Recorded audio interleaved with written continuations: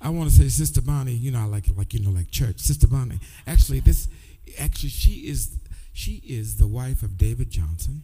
They pastor in Sacramento, California. Stand, baby, stand. At least let them see you. They don't know. Some of these folks don't even know who my sister is. It's crazy. Well, good morning. Man, God's taking us on a journey because the first thing he asks of you and I, and he keeps on asking it, actually doesn't ask it, he commands it. It is the word of the Lord to every single person. When Jesus comes to your life, it's what he said in the very beginning. He communicated it to you in a way that you could understand it. But what it means is simply, follow me. And he keeps asking. I'm so excited about the interviews we've had over the last 3 weeks of men and women who said, I will follow you, Lord. And what God does in the life of a person when you decide that the pathway of your life is insufficient for your happiness, for your prosperity, for your future, and you take the pathway that the Lord chooses when he extends his hand the same way he did to his disciples, to Peter, to the 12, to the prostitutes. He says, follow me. So I thought you went, it's wrong. Oh, that means it's resolved? Okay, awesome. This command of the Lord is really repeated again for us at this juncture where you are. You are not where you were 20 years ago, I trust. You're not where you were 10 years ago. In your journey, time moves you along the pathway, and the voice of God keeps saying the same things. What I have for you, you don't know. The way I show you, you don't know, but you know me. What I'm going to bring in your life, you're not necessarily ready for. But the command remains the same. Follow me. And I want all of you that have made that decision that, Lord, no matter what in my life, we are going to follow you with all of our heart. If you've made that decision, this is a little bit different. If you've made that decision, I want you to put your hands together and I want you to clap as saying, thank you, Lord, that you didn't leave me on the pathway where I was. I'm going where you want me to go. And I'm going to do what you want me to do. How about a bigger hand than that? Amen. Lord, we decide that we're going to follow you. How we doing, Kitty? We all right? Almost there. Okay, shall I proceed or shall I halt? All right. Hallelujah. All right. So before you put the second one, I'll give you a second to do the second one. I'm still a movie buff. I hope you are. You may not be, but there are certain movies, when you see them, they get a hold of you in a way that you never forget. And this is one movie. Actually, I actually recommend the viewing of this whole movie for those of you who have never seen it, because it powerfully demonstrates what God has done for you and me. It's an amazing scene. So Ken, let's go with that.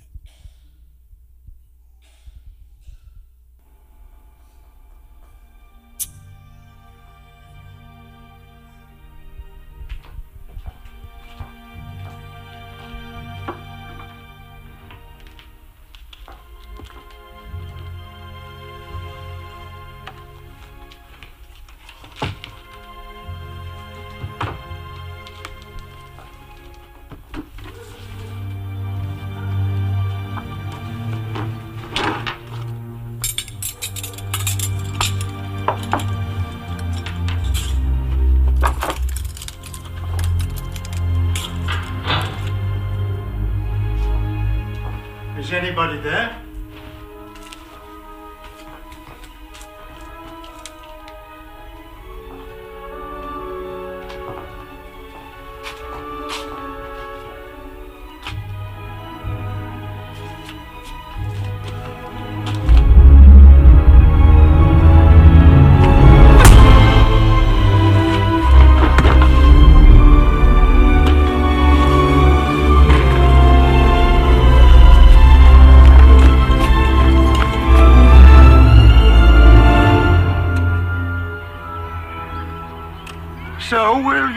golden spoons.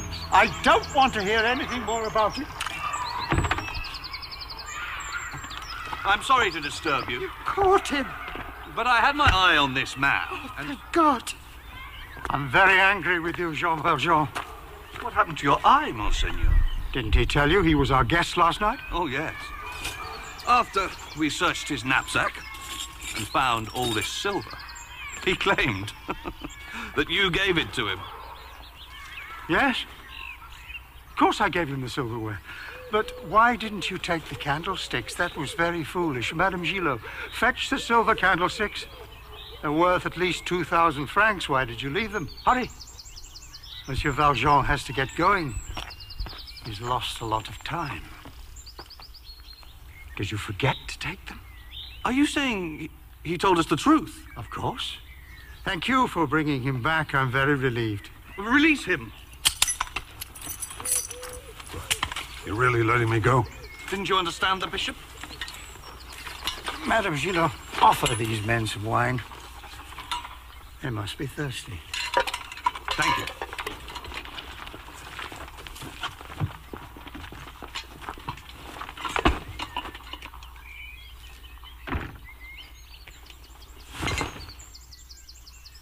And don't forget. Don't ever forget. You've promised to become a new man. Promise. Why are you doing this? Jean Valjean, my brother, you no longer belong to evil. With this silver, I've bought your soul. I've ransomed you from fear and hatred. And now I give you back to God.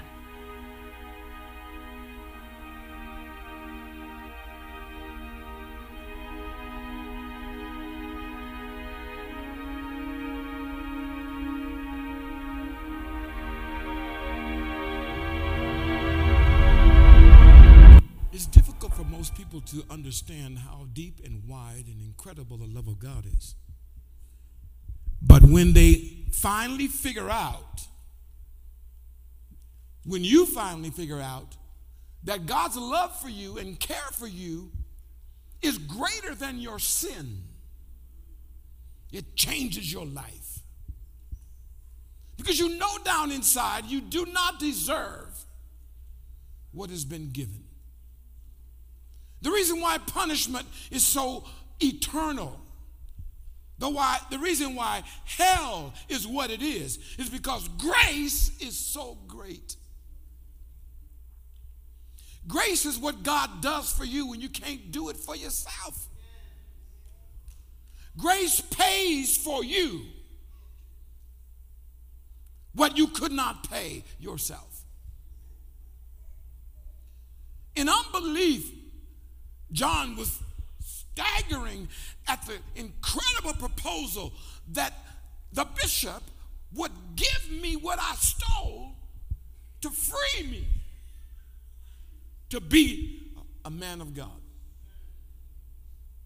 For all the rest of his days, he would have to face the fact that that grace that was extended him had come to change him, and he could never repay. When you watch the movie, you'll see that the movie unfolds, and it's a story of a man who's living out his life. The name is Les Miserables. And that particular version is, I think, one of the best. I've seen several versions. That one, I believe, is the best. What's amazing about the movie is all of his life, he lied and stole and killed. He was in prison, and they decided to let him go. And the first day he's out, he's at the bishop's house, who opens his home to him, and he steals whatever he can to get ahead. He's so angry, and he is so full of venom that he was willing to take what wasn't his. And at the open door of generosity and hospitality, his nature comes out. He takes advantage. Having been caught. You mean you're going to let me go? For most people, the reality that the Lord has paid the price, and you are let go of the price you should have paid. How many of you got a glimpse of the price you should have paid? If you didn't, well, maybe you have to go through something again. People who encounter the grace of God, people who encounter the forgiveness of God, it changes their inner nature. If you never see your sin, if you never understand the depth of the word is depravity, it means without righteousness, without goodness, without mercy, depravity without concern for others. Depravity is the epitome of selfishness. And in that selfishness, what happens to other people is an atrocity. If you never see the picture of how you look without the grace of God, you can never really appreciate. Jesus said it this way: to whom much is forgiven, he puts it this way, they are the more thankful. When you realize how big the debt is, somebody steps up and you're about to get pronounced the penalty for your debt, and somebody steps up and pays your price. In a few days, I'm praying in a few days that one of the sons of our parishioners comes up for parole. And I'm praying by the grace of God that all that's been prepared for him will be received by the parole board, and he will be able to walk away from a 13-year sentence. And what he was sentenced for, he deserved. But grace is an amazing thing, isn't it? Has anybody ever forgiven you for something you know you did? You know you should have done it. You remember, you done it. You done it. Now you gonna get it. You remember that?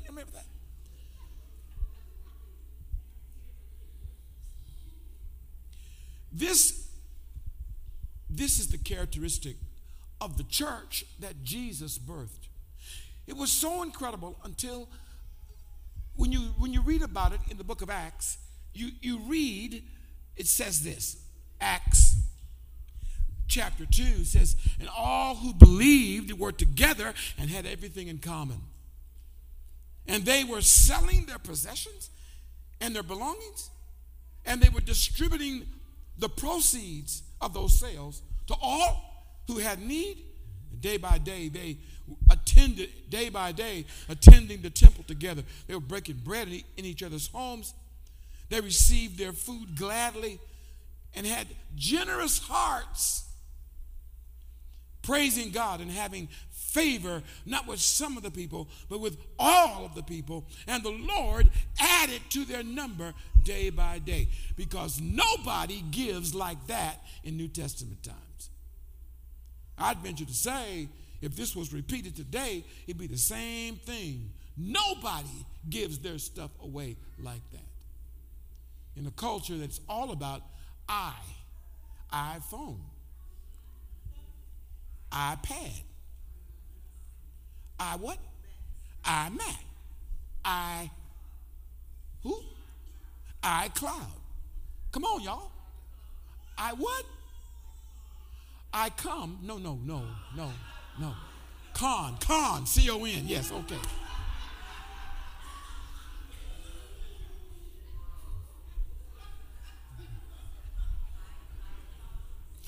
What? comfort? Comfort. In the world of eyes, nobody's making you phones. They're not even making we phones. Today, it's all about me. In that light, if this was repeated among us, oh my God, what would happen? Okay, look at it this way. What would happen if someone stepped up? You have a home. It's got a 30-year mortgage on it. Somebody stepped up and paid your 30-year mortgage off. Bam, like that. Do you think you might be happy about that? My brother and my sister just got a new home. I was in there the other night. I was in there the other day. It's a beautiful home. I was there in their home. My namesake, the Johnsons, they at home. Yeah, I was in their home. Yeah, and it's a beautiful upstairs, downstairs, bedroom, closet. She's got 3/4 of the space. He's got a little corner. Anyway, it is amazing. What would happen if somebody just walked up to you and just wrote the check and said, here's the balance of your mortgage? What would you do? That's what I'm talking about. Folk be running like, oh, God. You come in snotting and crying at the altar. Oh, Jesus, oh, Jesus. By the way, this happened when Bill Gates moved into a certain community in California. One of the people were complaining about the size of the building he was building and all the machinery and everything. They complained. So what he did, he took, for several blocks in that community, he took the money and bought all of their mortgages. This is a true story. And he said, only thing I ask you, don't complain. How many of y'all would have shut up? Wouldn't have said a word? You'd have made everybody else shut up besides. Shut up. Don't put in your mouth. You better leave Bill alone. That level of generosity is only found, generosity is only found in people who truly have been forgiven. If you've never been forgiven, then that's not a part of your life. Down deep inside, you're still looking how you can look out for you. Whenever the life of the early church was described, the description was something like this. This is unreasonable. This does not make any sense. There's something wrong here. People don't just do this. But the reason those who followed Jesus were so different was because fundamentally at the bottom of their hearts, the message of Jesus is grace. My wife wrote a song about this word grace. You didn't write it? Oh, he couldn't have wrote it without you because it was kind of a dual collaboration. I remember. She used to sing it. She's really, my wife can really sing.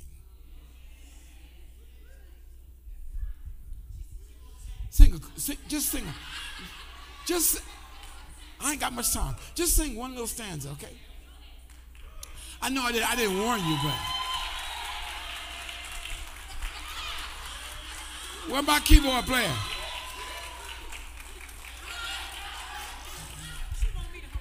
Okay, babe, hold the mic, baby. I'm the mic stand. You need it higher or lower?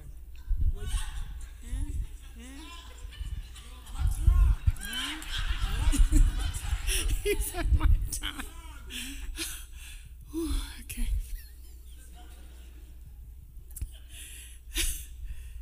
Grace to you,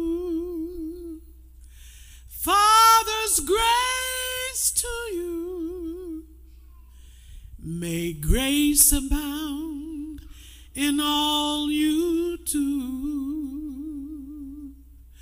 Grace to do the will of the Father. Grace, grace to you. That's my mama. Wow. People who have been forgiven of what they know they're guilty of. You got to know you're guilty. If you don't know you're guilty, you don't understand what grace is. But when you know you're guilty, you know you deserve punishment, and you know you can't pay, you're the more grateful when somebody steps up and pays for you. And that's why the early church had such a demonstration of radical generosity. every other religious system is set up on morals and good works. You got to do something to merit their concept of salvation. In many cases, it's not even eternal. But the message of Jesus is that you and I have been completely released from the punishment of our sins, because he's taken that punishment for us. It is radical. No one becomes generous through guilt. And nobody becomes generous through manipulation. And none become generous by coercion. So Ephesians chapter 2 says, God saved you by his grace when you believed. And you cannot take credit for this. It is a gift from God. It gives us a new relationship with our stuff, because everybody here has got stuff. Say everybody here. Everybody here. I told you last week, if all of you all bought the stuff you have not used or touched in the last year and piled it outside, we could almost be Amazon.com. Because we all got stuff. Because we live in a culture that puts a high premium on stuff. Some of you, your stuff has still got tags on it. Because you know how it works. The one that you got 2 years ago is out of style. And you have to get another piece of stuff that's in style. Can I get a witness? Can I get a witness? We got stuff. But you know, when grace comes into your life, it gives you a new relationship with that stuff. And then what happens, the grace of God in your life is more precious than money. And now it's not a touchy subject anymore, because you understand that you are who you are. You have what you have because of grace. But if you've experienced the grace of God in your life, God's grace forgiving your sins and releasing you from your past and making you a part of God's family, that's all a part of his grace. Then you get a new view of life. You get a new way you look at money. It's a new way of looking at your possessions. So my question today is, as it was last week, as I share with you part 2. My question for you is, have you experienced God's mercy and grace in your life? How has God's grace changed your attitude toward other people? How has God's grace changed your relationships with people? Look at your neighbor and say, life is too short. Come on, find somebody and say, life is too short to hold anything against anybody. How has grace changed your worldview? How has grace changed the way you parent your children, the way you deal with your marriage, the way you deal with the workers on your job? Grace infects your life in an incredible way that it literally changes the way you are and the way you act. Let me take it one step further and ask you another question. How has the grace of God changed you in your giving and in the way you handle your resources? Because all through the Bible, there is a theme that when somebody encounters the incredibly generous grace of God, it affects their personal generosity. Instead of getting defensive or emotional over the idea of giving, or even getting suspicious when you're asked about it, you get energized because you have found that what Jesus said is true. It's more blessed to give than to receive. Maybe something you ought to deal with. I started last week, 4 things you got to deal with to help you in your generosity, because some people have experienced the grace of God, but somehow it hadn't transferred yet It's come here, but it hasn't come out here. Sometimes people get caught up. There are 4 things I want to give you real quick today that will help you here. So all that God wants, you can receive. First of all, you got to settle the issue of ownership. You own nothing. Excuse me. You don't even own your life. Your life was purchased by his blood. And therefore, all that you are and all that you will ever have belongs to God, unless you don't belong to God. But if you belong to God, then you literally own nothing. That piece of paper that signed the deed, or that receipt that you've gotten that says this is mine, is fictitious.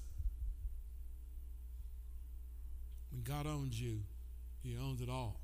So say it with me. Think about it this way. Come on, say it, everybody. Say it. One more time. Come on.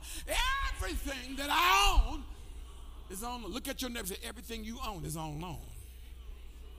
You only get to handle it for a season of time, and then it's over. Are you breathing? The first thing you got to do is deal with your ownership. You remember this? Wealth and honor. 1 Chronicles chapter 29, it says that wealth and honor come from you alone, and you are the ruler of everything. Power and might are what are in your hand. And it's at your discretion that people are made great and given strength. Oh, our God, we thank you and praise your glorious name. But who am I? And who are these people that we could give anything to you? Everything you have comes from you, and we give you only what you first gave us. So David said, Lord, I want to build you a temple. And he had at his disposal immense resources. Gold and the finest wood and the finest stones and the finest material of silk and tapestry. He had all that to his. He said, I'm going to build you a house. And then the Lord came to David and said, hey, what kind of house you going to build me? Do you know who I am? God, we allowed David to build that representative of a place where God would dwell. But God does not dwell. Tell your neighbor, God don't live in sticks and stones. If God would say to David, what kind of house would you build? Really? David, I own the cattle on 1,000 hills. And I own the hills. I own the earth that grows the food you eat. I own the cotton and the synthetic fabrics that your clothes are made of. By the way, some of your clothes are made of such a synthetic that if somebody put a match to it, you'd be a flaming torch. Amen. But I just wanted you to know that. He said, I own it all.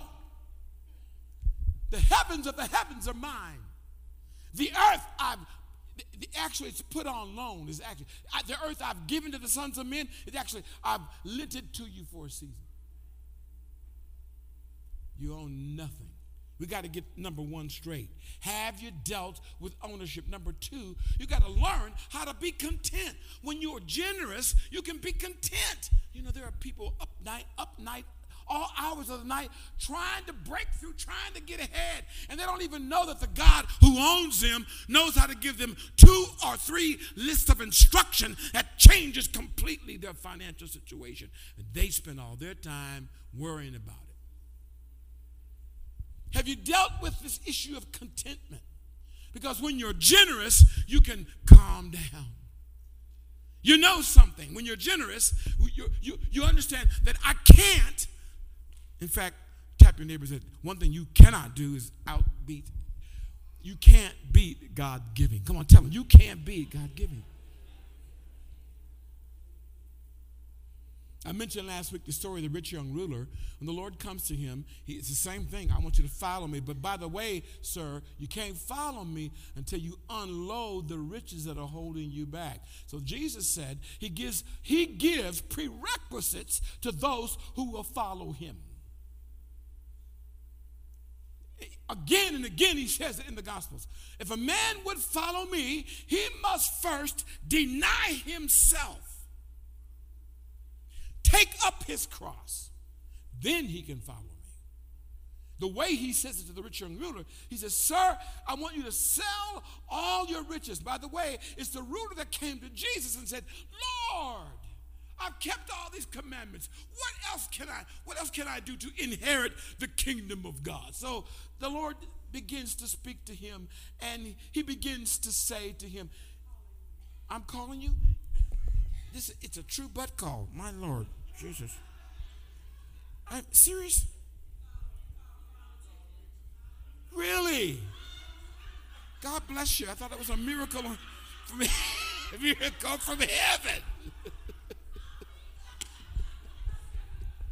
Have mercy, Lord Jesus. Where was I? Oh, yeah. If you're going to follow me, the Lord says, rich young ruler, if you're going to follow me, what you got to do, he said, I want you to, by the way, he speaks right into the heart of where his heart is. The Lord wants his heart. He don't want his money.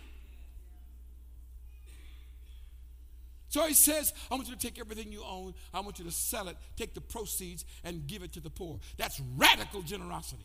And then he says, and come and follow me. So the Lord says to the rich young ruler, if I can put it to you in these words, I'm going to mentor you in business.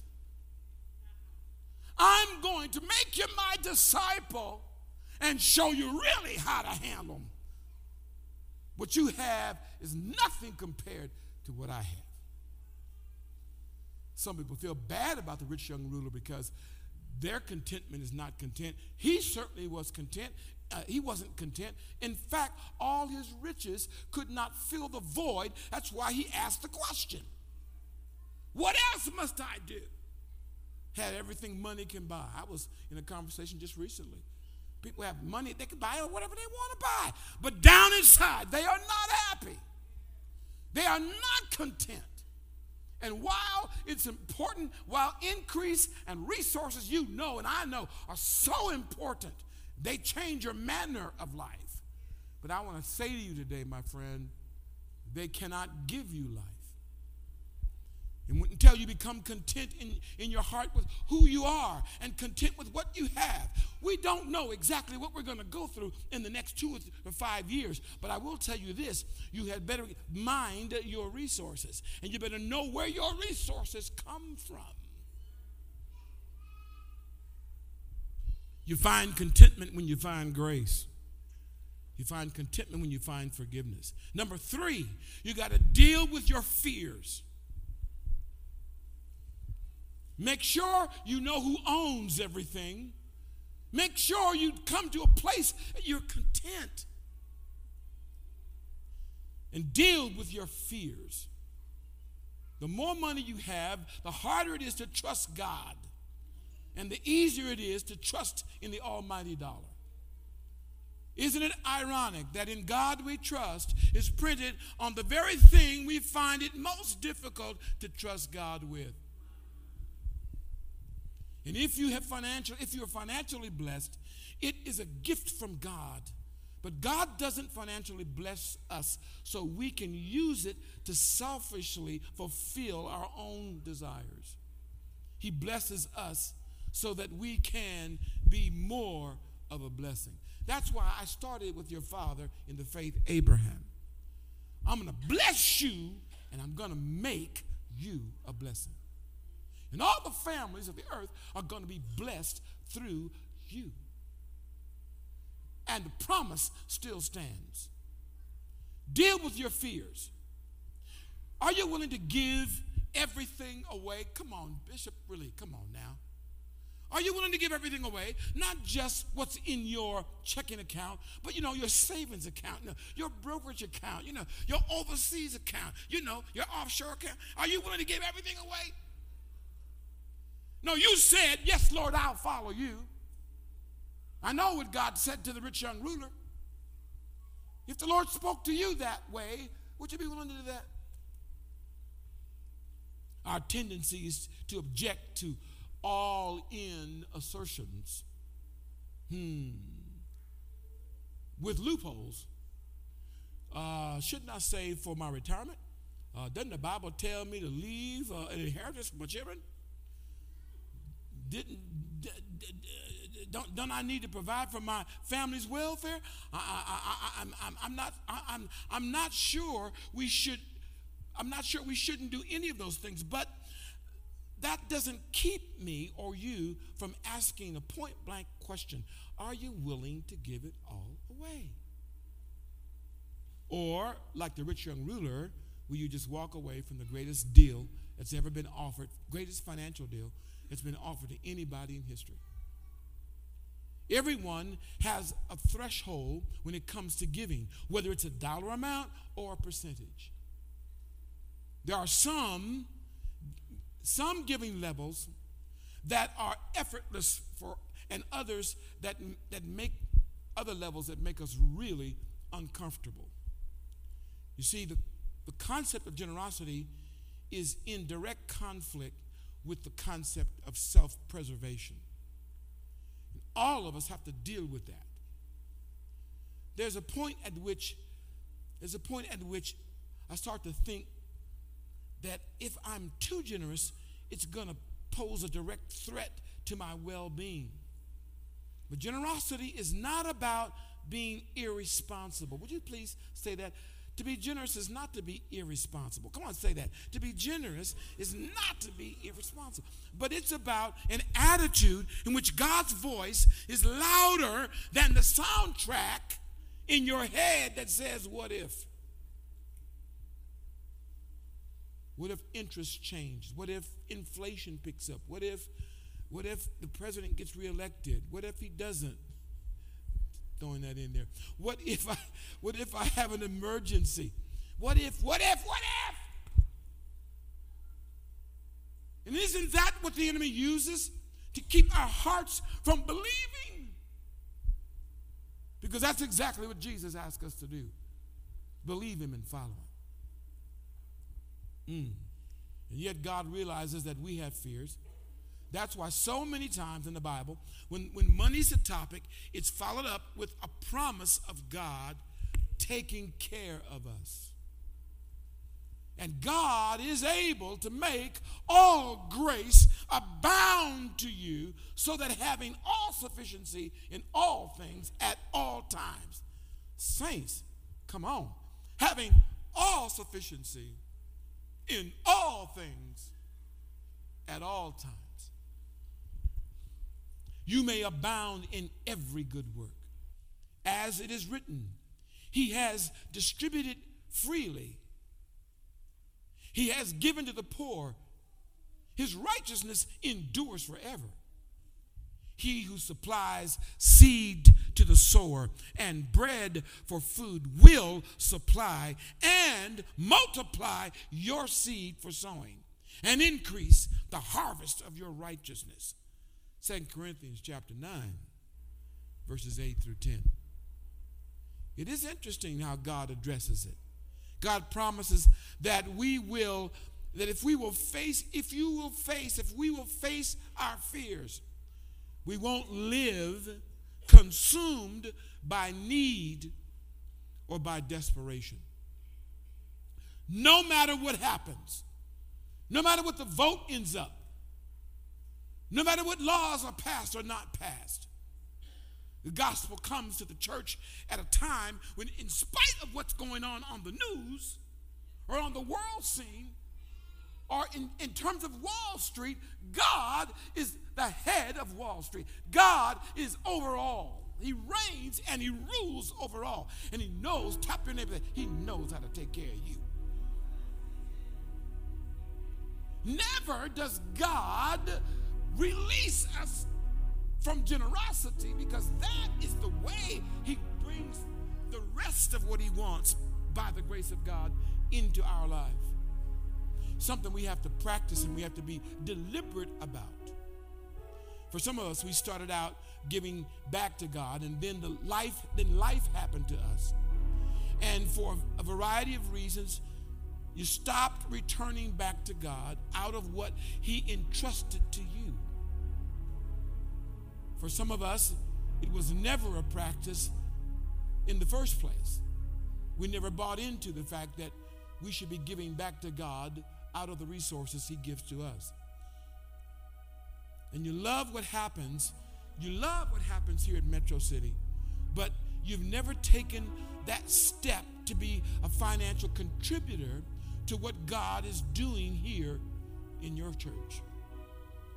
But generosity doesn't happen by accident. You have to intentionally make the decision and make it a priority, or it simply won't happen. Listen to what the Apostle Paul says. But since you excel in everything, in faith, in speech, in knowledge, in complete earnestness, and I would add, hopefully not erroneous to the scripture, in worship. Since you excel in that,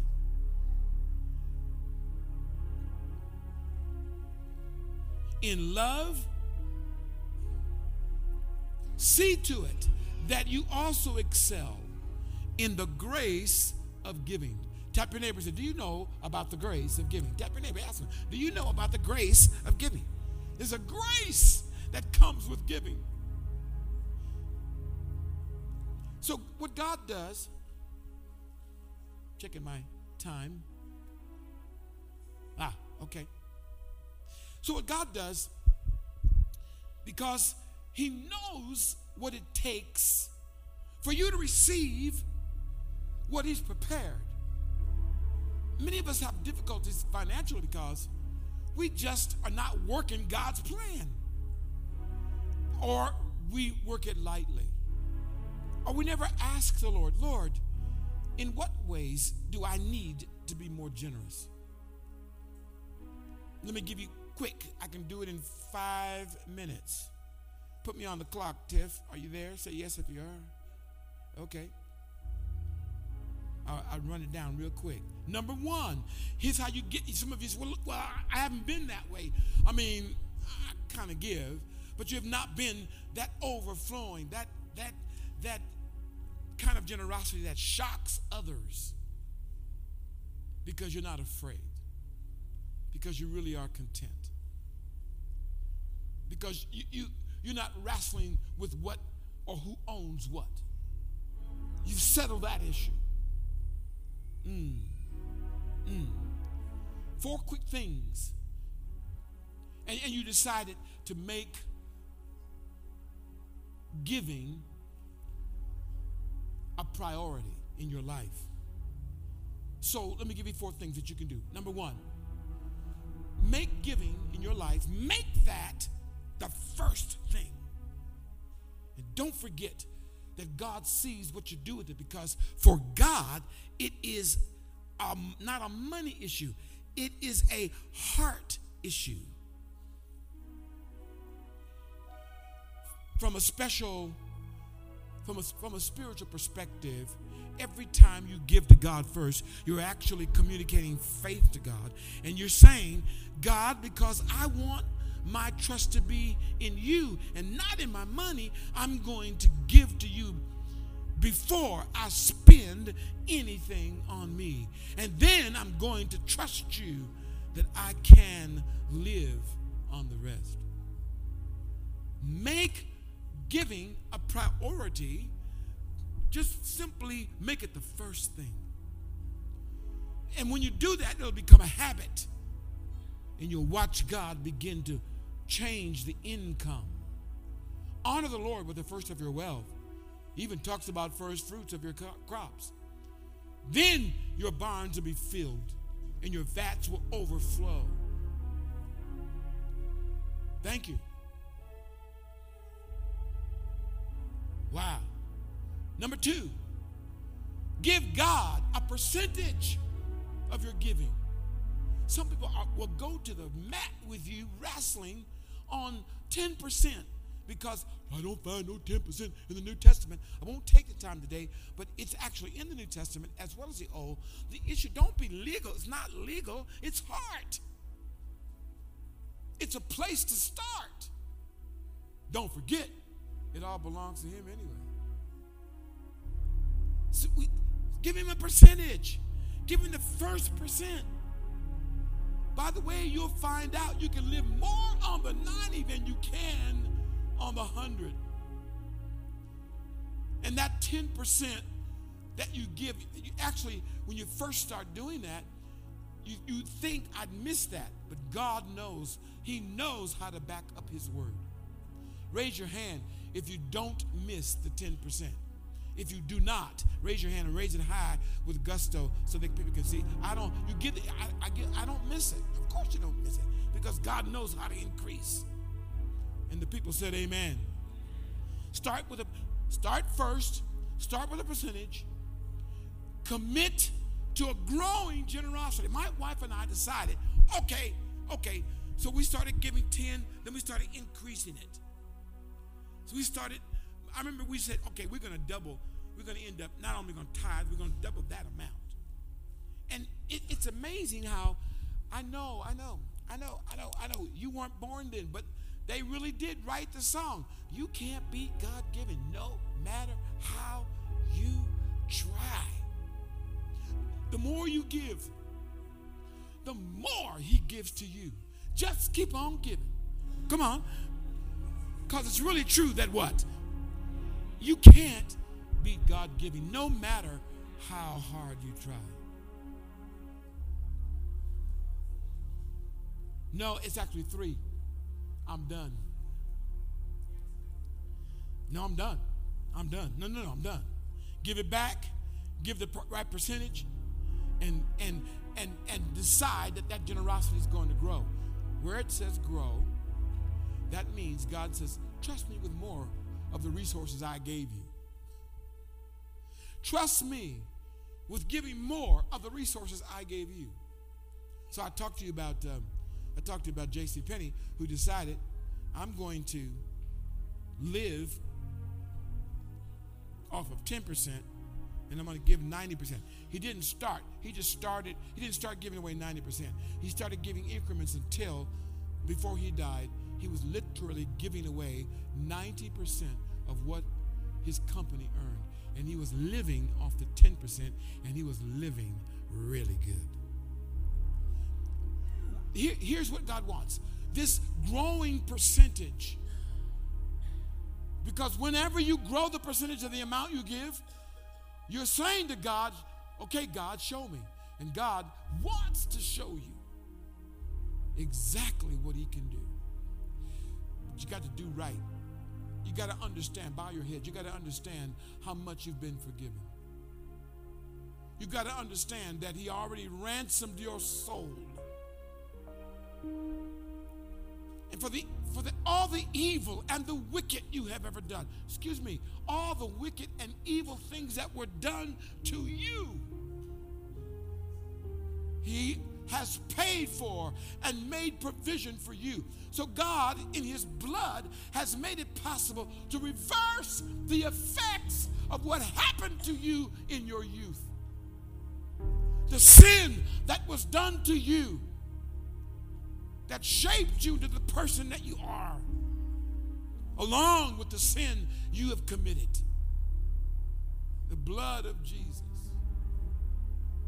is full price, pays for all of it. Check this out. His blood pays for those who did it to you. That's why you can't hold anything against those that did it to you, because he forgives them. And then he says, you make sure you forgive them, no matter what they've done, because you are forgiven. Then he turns around and he says, if you don't forgive, then neither will you be forgiven. Wow. That's grace. God not only change your heart and heal your heart. Many people, their sins are forgiven, but they wrestle with the sins that were done against them. And because of that, they can't experience the transformation that God wants for them, because they still hold it in their heart what happened. And yet God himself says, for everything you have done, You see, you're only responsible for what you've done. God will take care of what was done to you. And that's why this lavish, generous lifestyle comes from a heart that has been forgiven. May God give you grace, my brother, my sister. May God give you grace if you are not shutting off your own increase because you've been unable to forgive those who sinned against you. It might be the reason why your hand is not more open and giving. So as your heads are bowed, I want you to pray. Even for those that the Lord brings up in your heart. The Lord will bring, the Holy Spirit will bring before you the people that you haven't released. That God, the God who's been generous toward you, expects you to be generous toward them and release them. It's the precursor to the kind of person God has called you to be.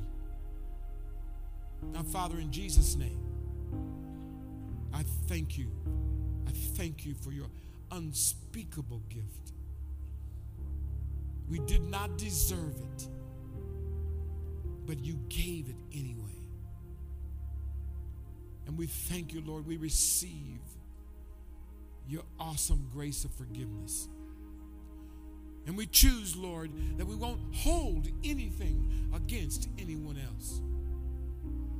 And we're asking, Father, that you allow us to have a heart that will enable us to be all in what you're doing. Not to hold back. Not to be suspicious. Release us from stinginess. Release us from unforgiveness. Release us, Lord, from our self-centeredness. And may we see your hand again and your voice saying the same, come, follow me. Lord, I thank you for that. I thank you for that transaction in the heart of your people today. It's in Jesus' name I pray for them and for us. And all of you that are with us on live streaming, may God touch your heart. The Holy Spirit release you that you can release others. In Jesus' name. All God's people said, amen. Sometimes we need something. Sometimes we need physical expression to what we've done in our hearts. By the way, that's the only reason why we would do what's been called an altar call. It's really an opportunity for you to outwardly demonstrate what God is doing inwardly inside of you. So I want you to stand on your feet, everyone. Just stand on your feet right where you are. Amen. Thank you, Jesus.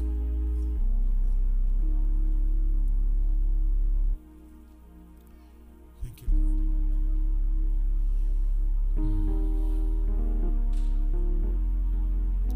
Okay, I want to do it this way. Here's what I'm going to do.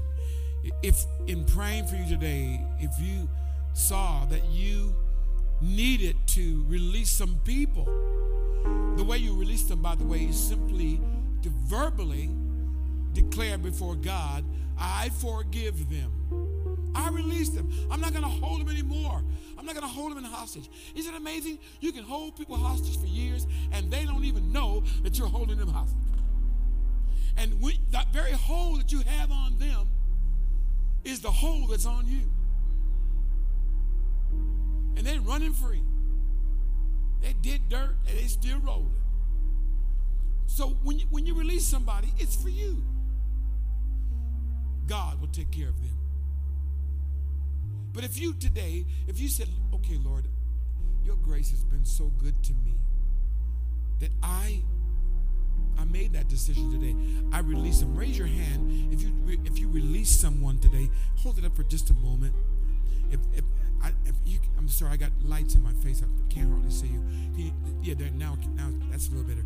Okay, with those hands up, do you see somebody around you with their hands up? Would you be so kind to extend your hand to them and just pray for a moment for them, that God would do a mighty work in their heart? That I'm not going to, when I think about you, I'm not going to think evil anymore. I'm not going to lose another night's sleep remembering what they did. I'm not going to entertain another voice, because it's the voice of God. It's the voice of the Lord Jesus that says, I forgive you. I've turned you loose, and I want you a lifestyle. I want to give you a lifestyle of releasing others. Thank you for praying for them. Thank you for just opening your mouth and as a body of Christ and just praying for them, that they might be completely free. They may not have to carry that thing anymore. It's too heavy for you to bear. He carried our sin. He bore. That's what the Bible, when it says he bore our sins, it means he carried it. It was too heavy for anybody to bear. He carried all of it himself for you. You wouldn't have to carry it. In the name of Jesus, by the power of the Holy Spirit today, be released from that thing, that you can go free, that you can be free to serve him with all your heart, all your mind, all your strength. Come on, pray for them. And by the way, pray out loud. You know what to do, Metro. You've been taught. Speak that word over them right there where they stand. I thank you, Heavenly Father. Give you the praise, I give you the honor, and I give you the glory. Hallelujah. Hallelujah. Thank you, Jesus. Thank you, Lord. This day was for you, my God, so you could be free. Lord, have mercy. Change your life forever. Whew. And somebody said, amen. Clap your hands to him right now. Just give him praise all over this building. Give the Lord a praise. Amen.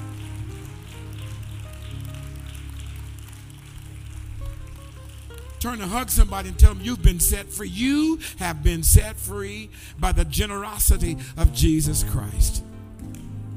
You've been set free by the grace of God.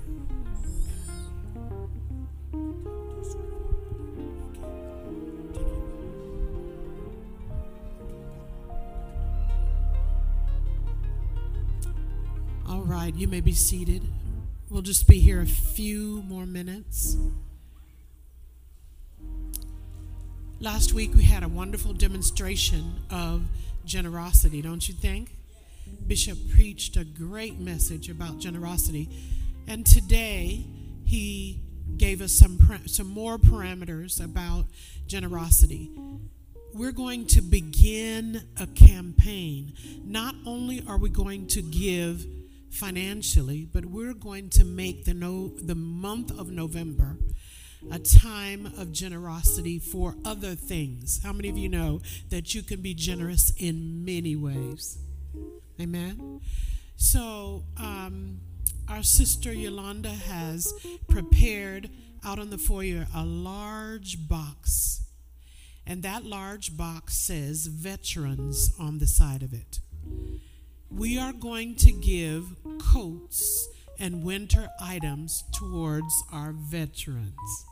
We're going to begin the collection, and then we're going to have a small team to actually go and deliver these things. How many of you say, wow, that's going to be great, I want to be a part of that? Because there are many veterans that are homeless, and they served our country, but they found themselves not in a place that's where they need to be now, and they need help. And so we are targeting veterans. And so I would like for you to begin to go through your closets. And veterans are male and female, by the way. So I'm asking the women as well as the men to go through your closet.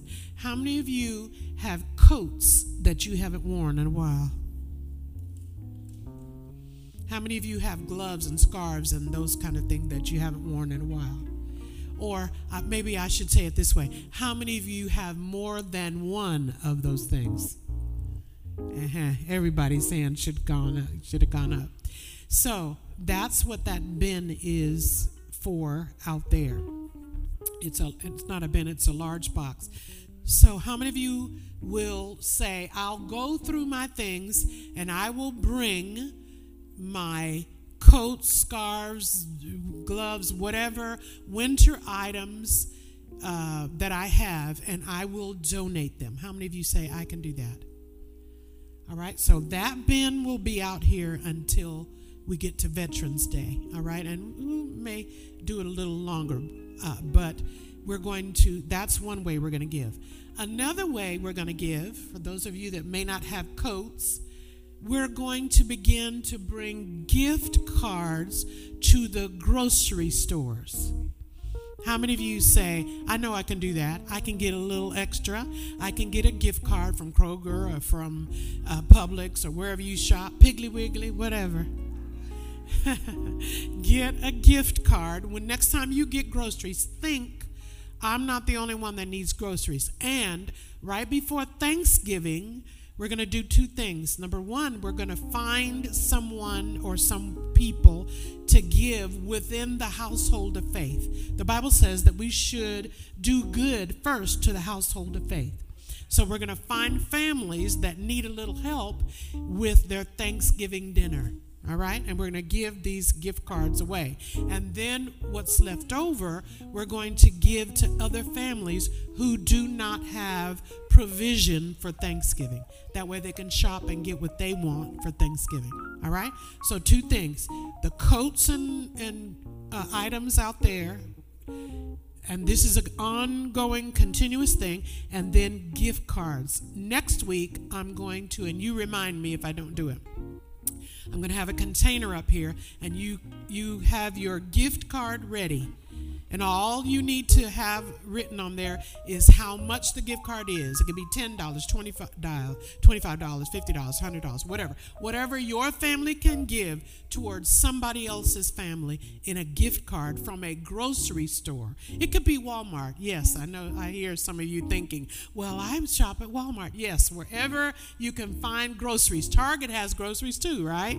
Okay, so wherever they can get groceries, I'd like for you to bring a gift card from that place, all right? And we're going to collect them beginning next week.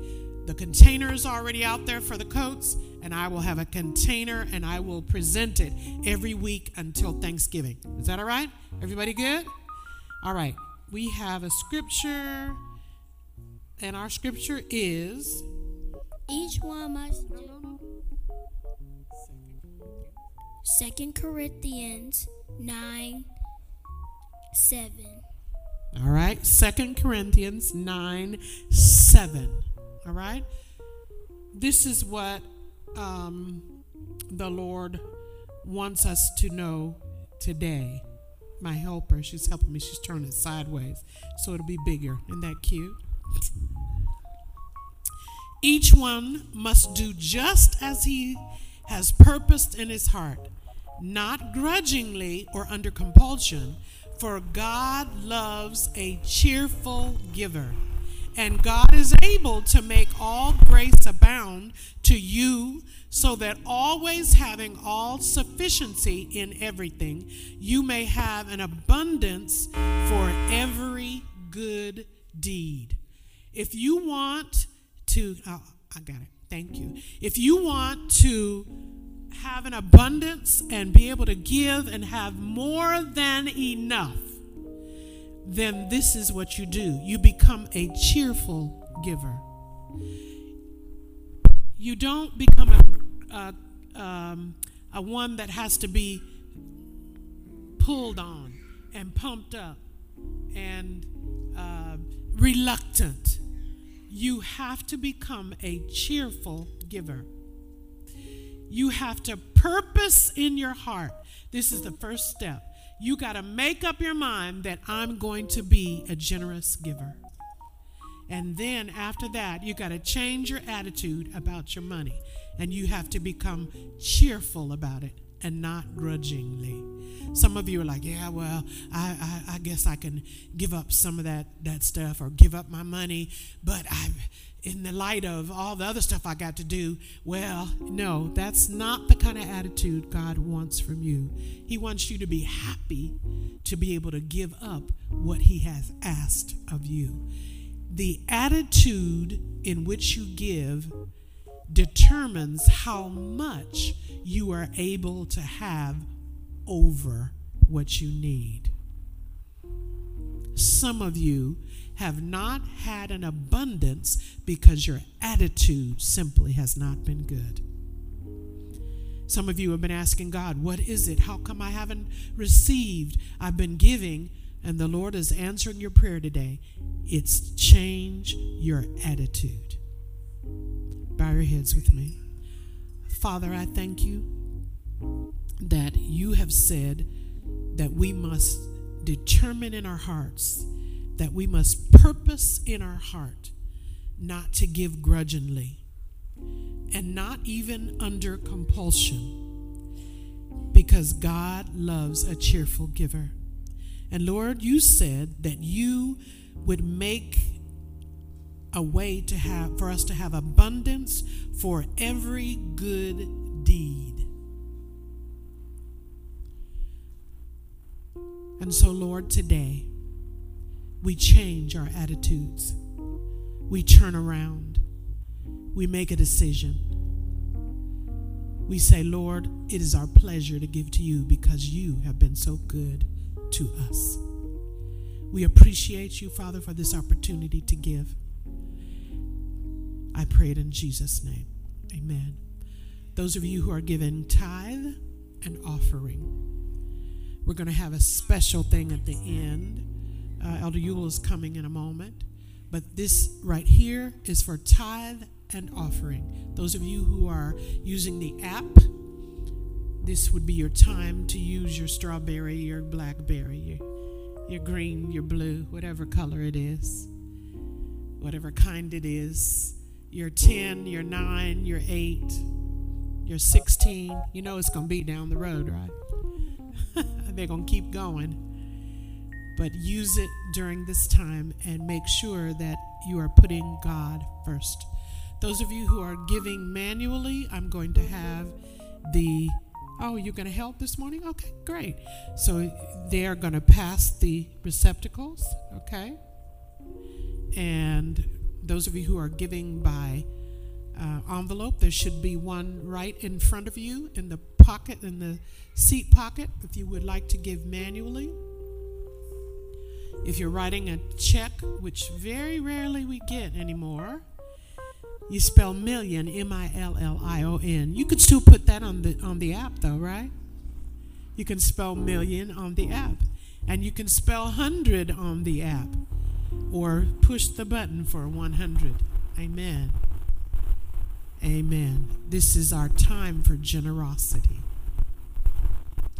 We appreciate what God is doing in the house. So we have many ways to give. Isn't that great? This is, when you get great opportunities to give, you should be expecting great opportunities to receive. You should. If you're a great giver and you're generous, then you should expect God to bless you. Amen. Elder Ewell, are you coming?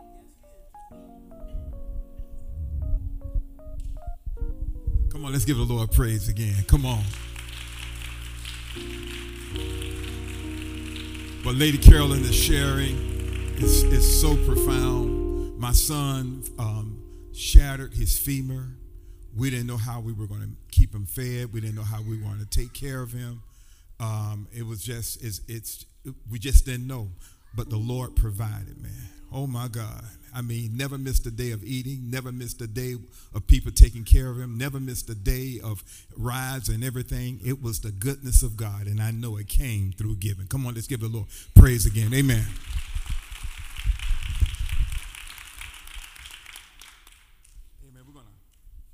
We're at this time where we're going to honor Bishop Johnson.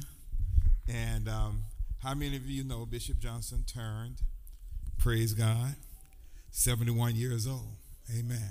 Come on, let's give a little praise for that. How many of you know the Lord has given Bishop Johnson the grace of youthfulness? Yes.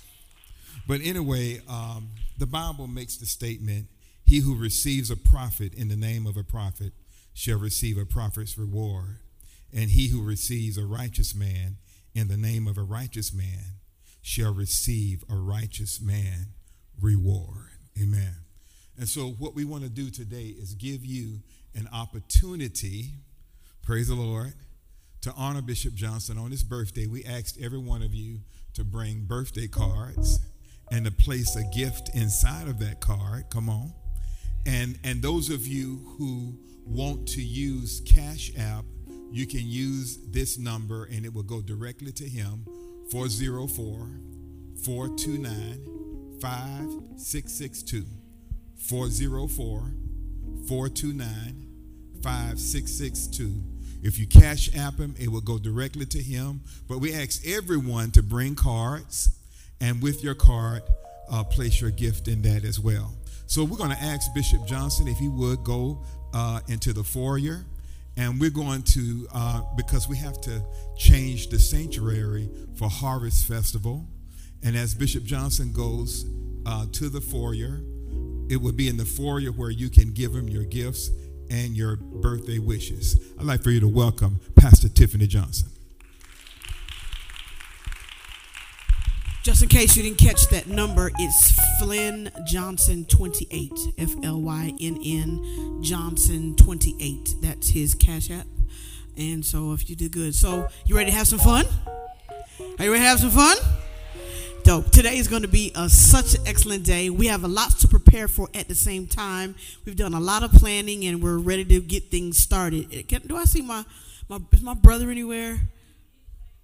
He did. Okay, cool. So here's what's getting ready to happen. Right this second, go ahead and grab your things. Go ahead and grab your things. Grab your things, because we're getting ready to turn this sanctuary into a combination of Metro Master Chef and a game room. Okay, so this is what's going to happen immediately, as in right now. Your hot dogs are ready to eat. So if you would, about face, take your things and go right outside, and we're ready to get started. And Chris, you got some instructions for us?